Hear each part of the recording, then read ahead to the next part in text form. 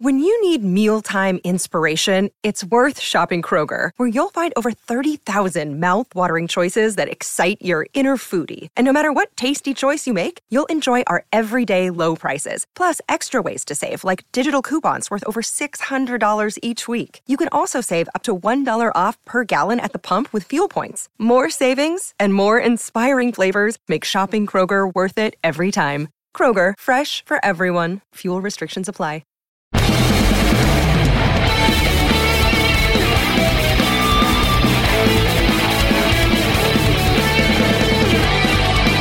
Hey everybody, welcome back. It's another episode of Simply Amazing. It's been a while. I hope you guys are all doing well. Tim Ryder, Taryn is off for a bit of a hiatus. Life got in the way, as it happens for all of us. It's part of the reason I haven't been around, but we're still cooking. Speaking of cooking, the New York Mets are cooking. I guess last we spoke was before the trade deadline. And of course, you guys we don't have to recap what happened there. The team has since been depleted on pretty much all fronts. You know, it's a half a lineup, it's a half a rotation. Miraculously, the Mets, and we know Miracle Mets are absolutely a thing, but this team has come together since the beginning of August. Not sure what could have coincided with August 1st, of course. But before we get into the stats or standings, let's put this out there and let's be frank about it. You can talk about the Mets' little recent burst, and you can look at it, the pressure's off now. Well, the pressure's kind of still there. They are, and this is going into Monday, or at least into the Sunday night game. The Mets are 7 games out in the wild card. So, improbable. Nothing's impossible, but improbable. And that still hasn't changed. But this team has shown life. And regardless of what the roster looks like, another week like they just had, which was, week plus, winning 6 out of 8, starting with the last game of the Atlanta series last weekend. You have a fighting chance. As we've seen many times in the past, a fighting chance is all you need. So, where the Mets stand now, having just rattled off, as I said, 6 of 8, they took, let's go look for it, 2 of 3 from Pittsburgh. Again, started off with the win in Atlanta, at home versus Atlanta last Sunday. 2 of 3 versus Pittsburgh, and 3 of 4 versus St. Louis. Took 3 in a row of 4 out of the first. Took the first 3 out of 4, lost on Sunday. And now they head to Atlanta to play the best offense, arguably, in baseball, if not most certainly the National League. And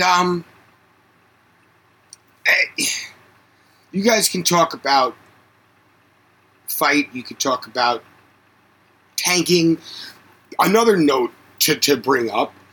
Guys, I know the draft. I know how important a draft pick would be. The Mets have done okay with their draft picks.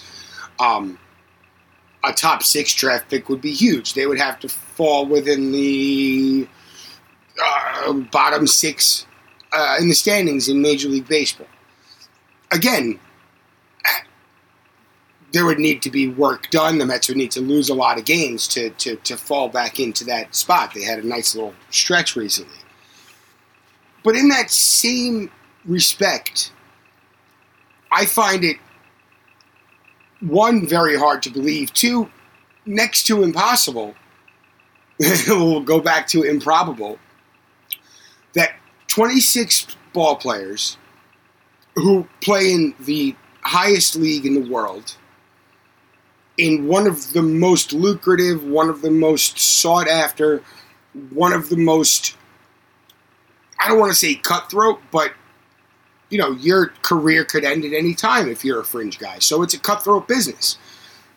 You're going to have guys actively lose games, actively make outs, actively allow runs when their livelihood depends on it? Guys, I'm sorry. I can't imagine the Mets or any other Major League Baseball team we've seen other pro sports do it, but one, you've got smaller rosters in some sports. You've got draft picks that can make an immediate impact in some sports.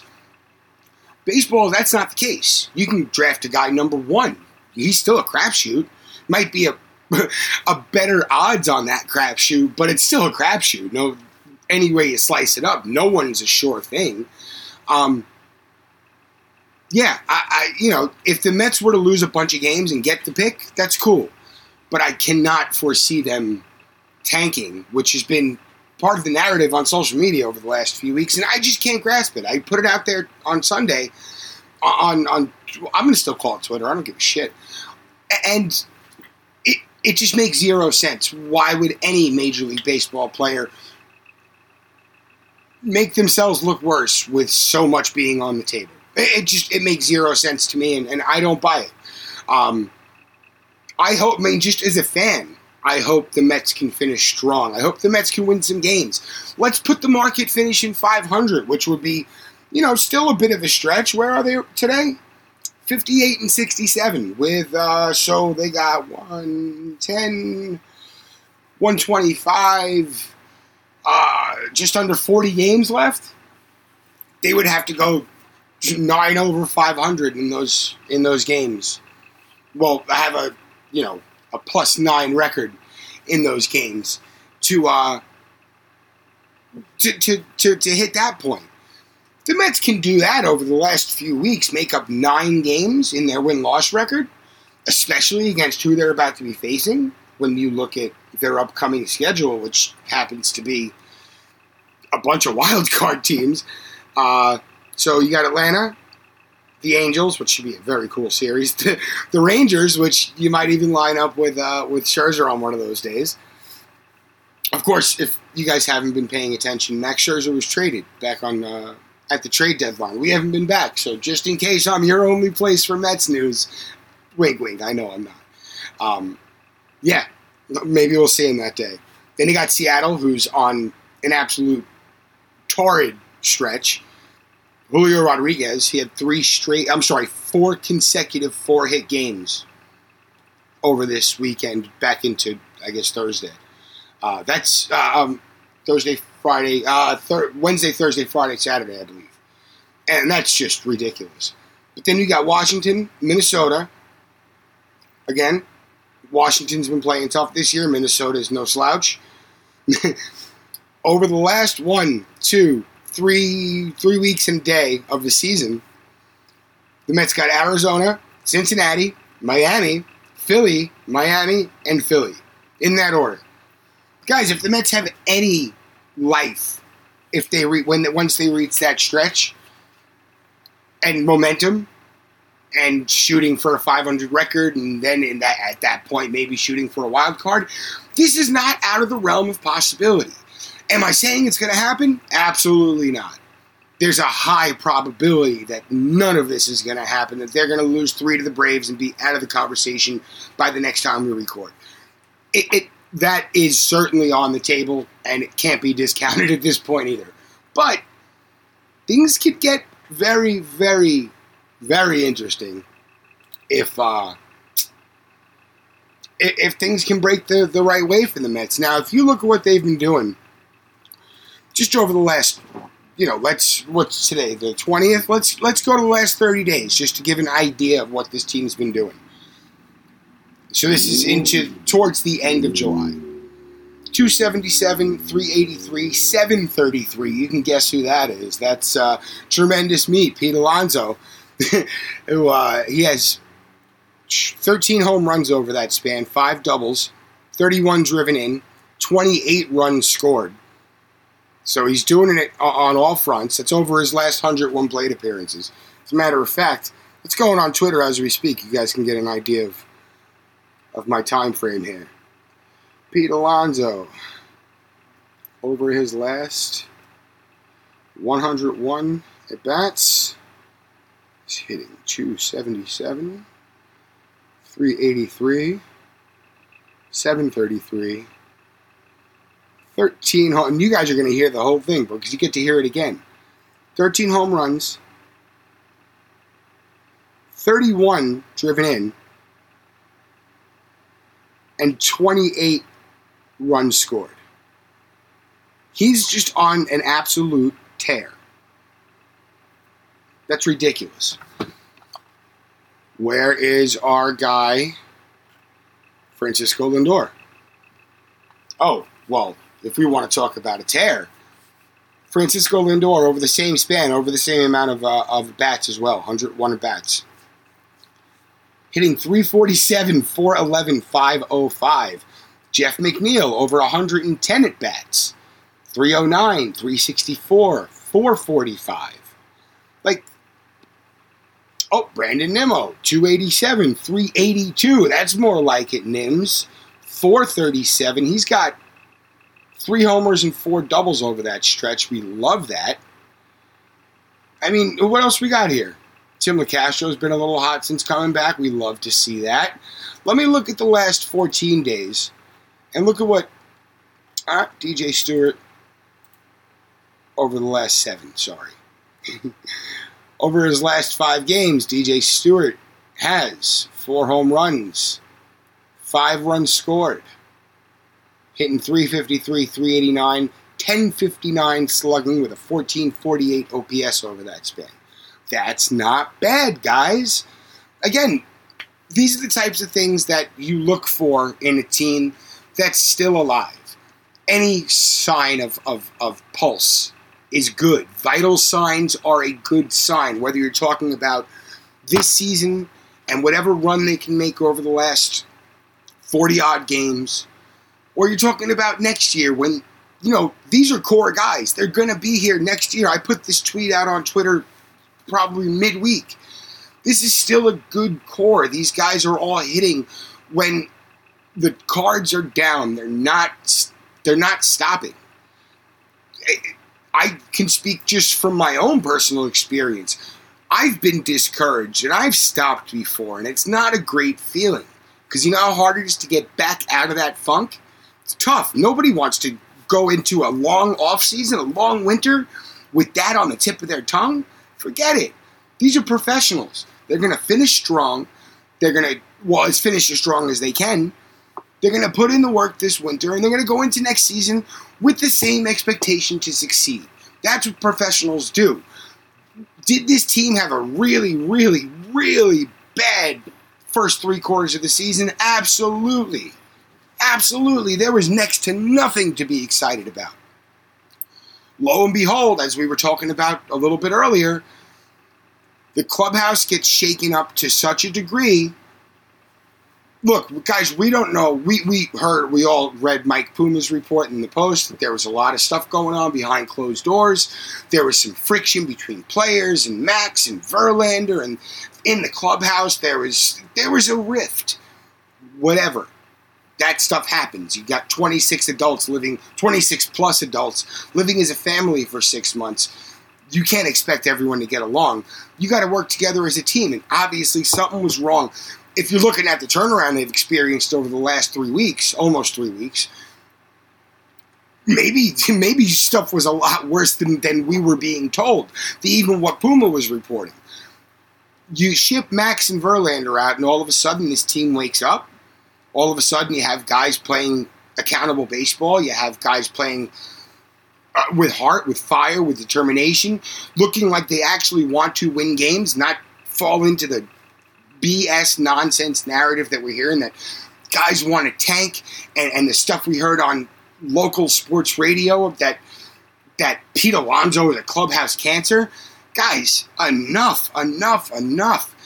This is the core. Was it a really bad year? Absolutely was. This is the core.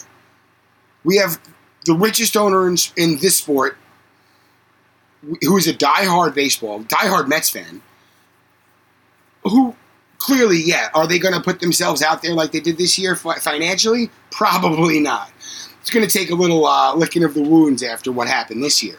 But in the same breath, what they were able to do with the deadline, pulling in an entire influx of top-level prospects. It changed the vibes. You turned lemons into lemonade like few teams have been able to do in the past. We talked about it on the show previously. Let's look at the 2015 Padres. Preller went out and spent all that money, realized, I made a big mistake, sold everything, built one of the best farm systems that we've seen in probably the last 15, 20, 30 years. And what you see and like what the Reds are doing now, that's very impressive. But the Padres were able to go from also-rans to relevance to now they're in the same boat as the Mets, but still, they were able to do that with their prospects, trading them, bringing them up, doing whatever they can to make the big league roster better. And you could say it worked. The Padres are relevant again. The Mets are also relevant again. The Mets won 101 games last year.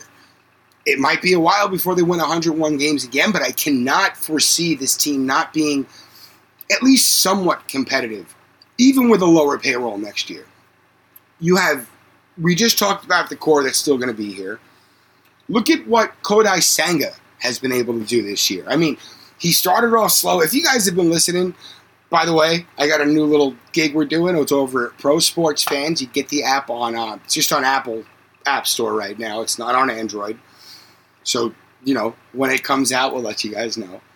But we were talking about this week. by the way, Pro Sports Fans, get the app, go to Mets Fans, and my chats will be live. My streams will be live in that little room, in that chat room. But if you look at what Senga's done, I'm gonna open up his game logs. He had a very tough stretch to start the year. I think everyone was very aware of this. Mets fans, of course, were very aware of this. Excuse me. You have a guy that everyone was very hyped up about, and, he started off mediocre, I guess you could say. Well, since that mediocre start, let's go back to, where's my earned runs at? Since May 17th.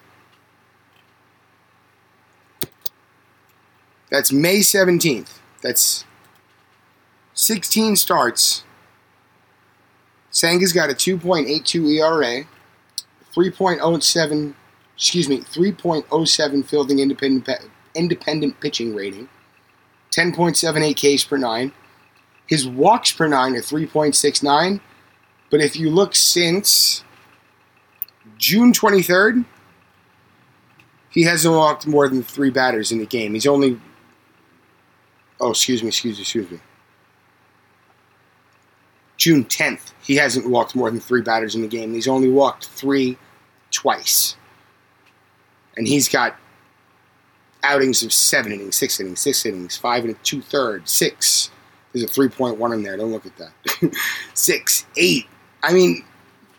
Not only has Kodai Senga gotten comfortable in the major leagues, he's pushed himself into the conversation of, ace-level guy. Just look at what he's done with his pitch arsenal. Again, we talked about this on PSF, but we're still very young, so maybe you guys probably didn't hear that. But let's bring up Senga StatCast. And just look at what he's been able to do. The Ghost Fork is incredible. He's got one of the highest whiff rates on any single pitch in baseball with it. It's ridiculous. But what people aren't getting into, before we do this, we're going to take a break. It's not a long episode. I don't want to miss the ad break. Hang tight. We're going to come right back. We're going to talk about Kodai Senga's... It's not even a mystery pitch, but it doesn't get the attention and recognition and appreciation it deserves. Hang tight. We'll be right back. Another day is here, and you're ready for it. What to wear? Check. Breakfast, lunch, and dinner? Check. Planning for what's next and how to save for it? That's where Bank of America can help. For your financial to-dos, Bank of America has experts ready to help get you closer to your goals. Get started at one of our local financial centers or 24/7 in our mobile banking app. Find a location near you at bankofamerica.com/talktous. What would you like the power to do? Mobile banking requires downloading the app and is only available for select devices. Message and data rates may apply. Bank of America N.A., member FDIC. And here we go. Guys, we are back. We're going to talk about Kodai Senga, and we're not going to talk... Well, we're going to like I said, we'll talk about his forkball. 128 batting average against, 58.6 whiff rate, 58.6% whiff rate, which is the highest in baseball for any single pitch. I believe Spencer Strider's at a 57 and change on his four-seam. Slider. My apologies, slider. Now, if you look at Senga's four-seam, it's gotten hit relatively hard. 267. I'm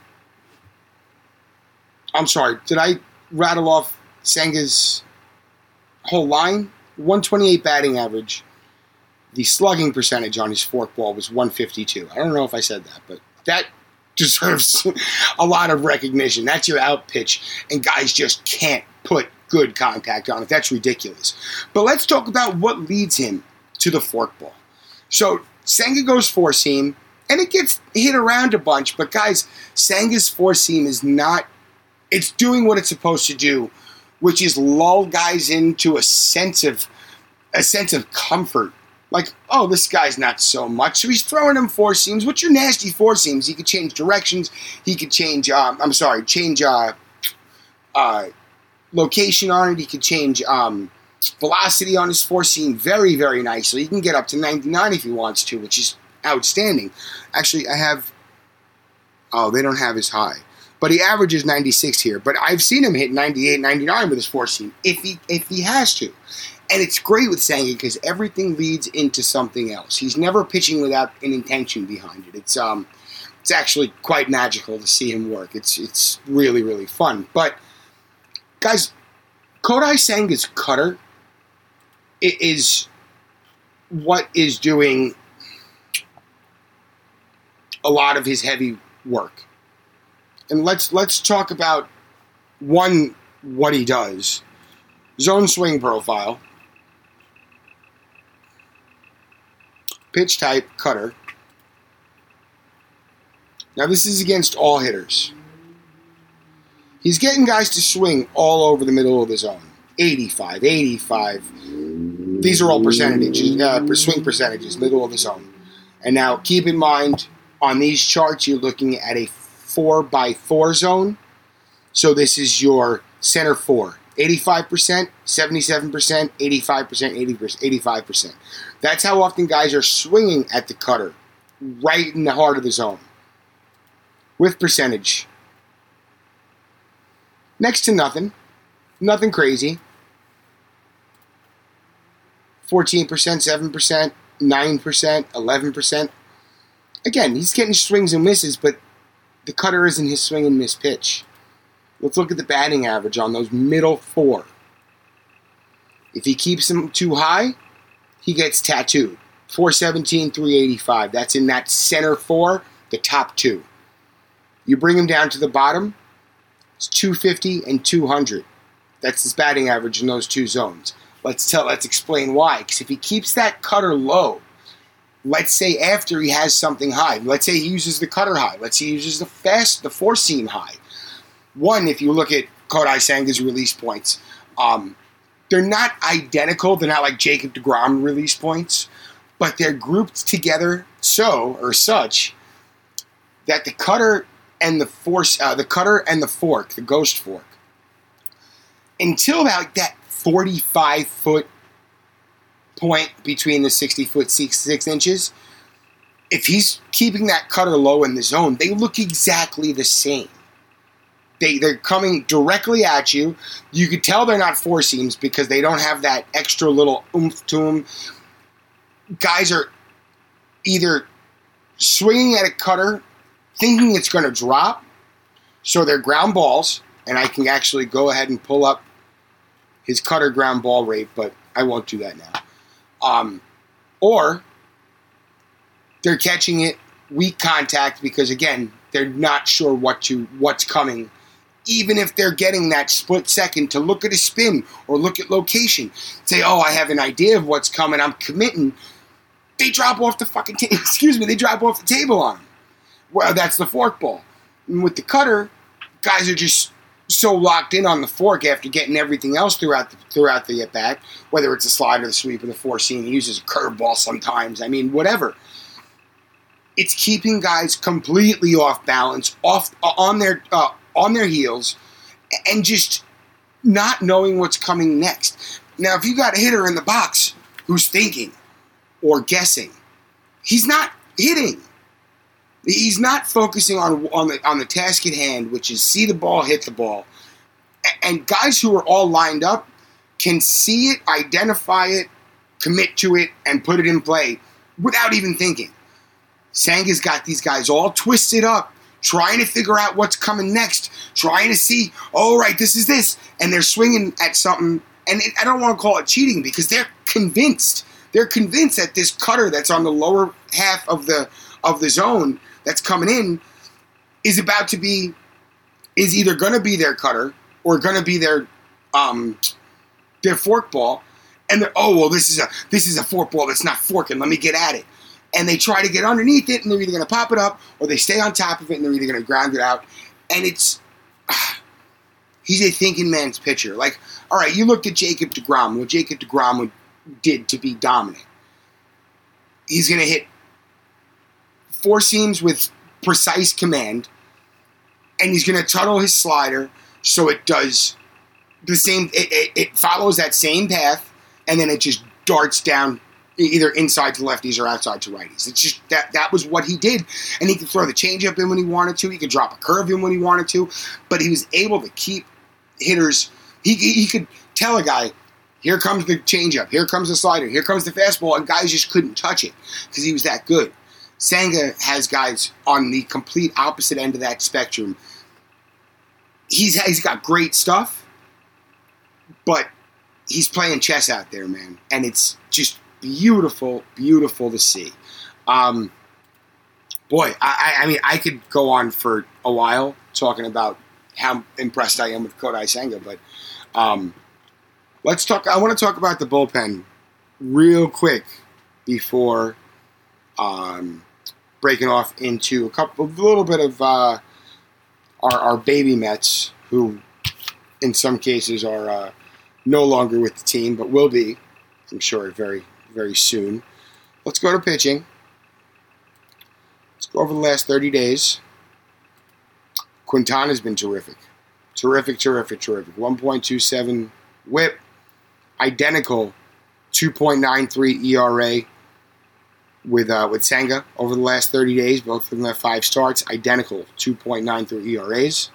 David Peterson has a 1.96 ERA over his last 6 appearances, 3 starts, which is just awesome to see. His walks are still way up, but he's coming around. It's funny, when he's in relief, his command is better. Maybe that's a mental thing, but something to look into. Hey, Max Scherzer isn't on the team anymore. Guys, the Mets got Phil Bickford in the trade deadline, cash considerations, him and Adam Kolarek. I like Phil Bickford, former high draft pick. Nice stuff. I'm hoping he can be a piece moving forward. We'll see. Adam Ottavino's turned it on. He's got a 1.86 ERA over his last 11 appearances. You know, there's still pieces here, guys, and we can make this work. I think just figuring out how is going to be the tough thing, and actually, you know, making it work, making it happen. I mean, that's the tallest task, is actually winning these games. Got a lot of good teams coming up, and if they want to make waves, no matter the roster, you're going to have to win games. I mean, Carlos Carrasco was the opposite of a stopper on Sunday. The Mets were rolling, and you know, he's got a 9.53 ERA over his last 6 starts. He looked dejected, defeated in his post-game press conference on Sunday. He talked about what the offseason might bring. He said, I'm not going to get into that deep. I'm just going to focus on finishing out strong. And again, Cookie's been through a whole bunch in his career, and my goodness, if I don't tip my cap to him every chance I get, you know, at this point, we've seen flashes, but he might be at the end of his line. And if that's the case, I mean, nothing but love and respect to Cookie, but, maybe the Mets look to Joey Lucchesi, who came back in his first start back in quite some time on Saturday, and had a very, very nice outing. 5.2 innings of scoreless baseball, allowed 4 hits. I have it all here. Wait. I had it. I scrolled. 5 strikeouts, 2 walks, which have been a huge issue for Joey Lucchesi in the past. These are all things that have to be taken into consideration. Tyler McGill has been serviceable at times, inconsistent, unreliable at others, but I still believe in his stuff.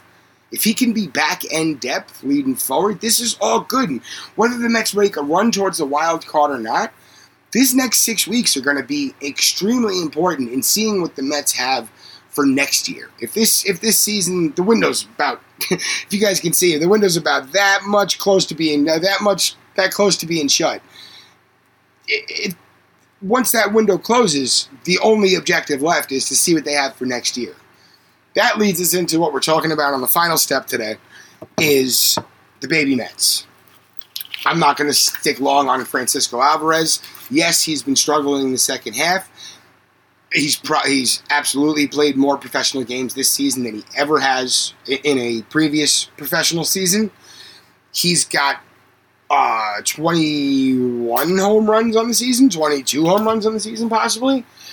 He's doing things that, if you're not a rookie catcher named Mike Piazza or Johnny Bench, I don't care about the batting average. He's got worlds of potential. He's going to be just fine. He's going through the natural ups and downs that rookies do, that all players do. It doesn't matter if you've been in this game for 10 years. You're going to go through slumps. It happens. You got a kid that's learning how to catch this level and learning how to face MLB pitching, and he's doing just fine. I don't know why anyone would think that Francisco Alvarez might not be that guy. Folks, he is that guy. He's going to be the catcher of the future, and you can write that on the wall. Francisco Alvarez is going to be an all-star one day. Francisco Alvarez is going to hit 40 home runs one day. Francisco Alvarez might even hit 260, 270 one day. We'll see. Francisco Alvarez is going to be a ball player. Now let's talk about Brett Baty. Brett Baty, folks, has a hit tool that carried him through the minors. A hit tool that impressed everybody over his first few weeks in the show. Brett Baty was exposed once the league got a book on him. You know what's up now? Brett Baty's turn to adjust. Guys, this is what Major League Baseball, this is what baseball at any level is. It's cat and mouse. It's adjustments. The league picked up on a rookie hitter who clearly has potential. They said, okay, these are his danger spots, let's attack him. They did. And they got him so twisted up that he got sent back down to get figured out, which now he's performing very, very well, which just goes to show that the kid's a fighter. One, the kid's got all the talent in the world. Two, he's a fighter. He's not going to quit. Brett Baty, no matter what we saw, once the league got on him and got in his head, and he got in his own head, and guys, he was just beaten up. He needed to be removed from the situation to build his confidence back. That's what this time now is for. Let him get it back. By the end of the season, he's going to be back. He's going to be up. He's going to see Major League pitching again. He's going to develop confidence. He's going to get better. He's going to have a new approach, a new adjustment, a new way to look at things, because that's what good players do, whether it's with assistance from the organization, a teammate, a former teammate, a coach in the minors. Guys, can you look at this video and let me know tell me what you see, anything. You can look at Brett Baty's future, and one, of course you can't tell exactly what's going to happen, but he's here for a reason. And I think we need to know that, and he needs to know that. If he's a good ball player with a good head on his shoulders, he does know that. And I have confidence he knows that. Maybe that's what got him so twisted up, is that he knows he's a good player. Why is he struggling? And, once you get in your head, you need to step back and reset. That's cool. I find it very, very hard to believe that Brett Baty's not going to be at the very least, a serviceable major league ball player. He's not as strong at third base as we were hoping so far. Again, plenty of time to adjust, plenty of time to get better. But the hit tool, man, he's going to... We all saw it. Just because he fell off a cliff against major league pitching for the first time over an extended period, that doesn't make him any less of a good player. That makes him a regular freaking ball player. That's just how it works. Pitchers adjust. Hitters got to adjust back. Pete Alonso does it probably every 2 or 3 weeks. Hitters have to say, oh, well, Pete's getting around on this one. We got to change it up. Oh, Pete's getting around on those outside breaking pitches. He's really putting them over to right field. Pitchers adjust, hitters adjust. It's cat and mouse. It happens. He's going to be fine. He's going to learn how to adjust.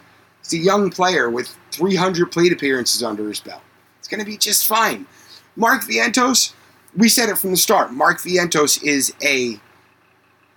could be a prodigious power bat. He really could. Is he going to be a lot more than a power guy? Time will tell, but at this point, his power is his calling card, and if he can develop that, which again, only way that's going to develop is at the major league level. Once, of course, he's dealing with a wrist tendonitis, I believe. If he can make it back before the end of the year, great. It's all about confidence. Baseball, anything. You get confident. If you're confident in what you're doing, you're better at what you're doing. And in baseball, the more success you have, the more confidence you have. The more success you have, the better you are at dealing with the times that you're just not finding any success. It's a beautiful game for a reason. And it's more than just a physical put the bat on the ball thing. You got to be mentally strong to play this game. And again, to make it this far, you have to have that fortitude. At this point, it's on them to just push themselves up to the next level. Again, all the confidence in the world in all three of those guys doing it. I guess we'll have to see. Which brings me to our last subject here is Ronnie Mauricio. Ronnie Mauricio, yes, he swings at anything he wants. But do you know why he swings at anything he wants? Because he can hit balls that are not good pitches very, very far. He's going to have to find some sort of give and take in that world. There's no other option. He has to. In the major leagues, pitchers are good enough that they're just going to exploit that weakness. But he's going to... I saw... it was my buddy Danny Torres over the Talkin' 21 podcast. He put a quote from Branch Rickey up, who, of course, after he was done with his Dodgers days, worked for the Pirates and scouted Roberto Clemente. He said, and then this is paraphrased, I don't have the quote in front of me. He said he wouldn't change Clemente. Clemente can hit pitches out of the zone. If I tried to change him and turn him into a more patient, disciplined hitter, I would make him a worse hitter. He's good enough that he's going to learn what he can do and can't do and has to do and can't do to succeed in this game. I'm not putting Ronnie Mauricio in the same class anywhere near Roberto Clemente, but the same logic applies. If a player is this talented, if a player has this raw ability to hit baseballs really, really far all over the strike zone with the type of authority he does, there's a middle ground here. There has to be. And the only way that he's ever going to develop that tool at this level is by facing major league pitching, failing, learning, coming back with a head full of steam, and kicking ass. And that goes for Beatty. That goes for... I'm not going to bring Alvarez into this because I've never seen a young hitter as confident as him. He thinks he can take everything out of the park. And that'll come down too, but Beatty, Vientos, Mauricio, these guys need experience now. They need to fail. And in Vientos and Beatty's case, they already have. Vientos not to the same extent. He has like 140 plate appearances or something, but they needed to fail. Ronnie Mauricio will need to fail. Francisco Alvarez needed to have the dog days of summer stretch where he just got his ass kicked. That's fine. And he didn't even get his ass kicked. He's doing all right. In June, he was incredible. Incredible. In June, he was good. And now you just... It's chess. I said it before to a different context, but it's the same thing. It's chess, man. Every move is 2 steps ahead of another move, and you already got to be thinking about the next one. If Narvaez is going to be taking more reps from Alvarez, if Alvarez is going to be easing it up a little down the stretch, learning, absorb everything you've just learned over the last few months and apply it. Apply it with a coaching staff who's been there, with teammates who have been there. It could be incredible for his development, for the organization. If Francisco Alvarez or any one of those young baby Mets reach their full potential, that's a win. If all of them can hit the plateau of serviceable major league player, that means the Mets are a deep roster moving forward into the future. You can't beat it. You simply can't beat it. But we'll see. We'll cross that bridge when we come to it. We'll see what happens. At any rate, we should expect these guys to all at least play some part on the 2023 Mets over the last, what do we have, 6 weeks are left. I expect all these guys to show something, whether that's core guys, whether it's rookies, whether it's pitchers, bullpen. Anyone who could either work their way into the future plans or are cemented into the future plans right now, this is where you put the time in and the effort in to carry into next year. This is that 2 steps ahead thing. And I think that's really all I got. I'm excited. I don't care about the record. I don't care about the wild card. I don't care about any of it. I'm excited for the Mets. I'm excited for the future of this franchise. Just like these players who needed to fail, maybe the New York Mets needed to fail to really, really learn and develop and get better and brighten their futures to just immeasurable levels. Man, I'm waxing poetic. I fucking love this team. Let's fucking go Mets. That's the sign-off. We'll see you guys next time, man. Check out the PSF app. Download it on the App Store. I'm going live like 2 or 3 times a week. I'm speaking to myself. Not myself, but I'm speaking to just a few people, guys. We're going to build. We're going to do good. It's going to be part of the family, the Apple, the Simply Amazing. By the way, the show over there is called Local 6986. Of course, 69 Mets, 86 Mets. It's like a union badge. The logo, it's pretty cool. But we'll see you guys next time. We'll be back once more. I would say probably end of next week. But yeah, I'll let you all know. Peace.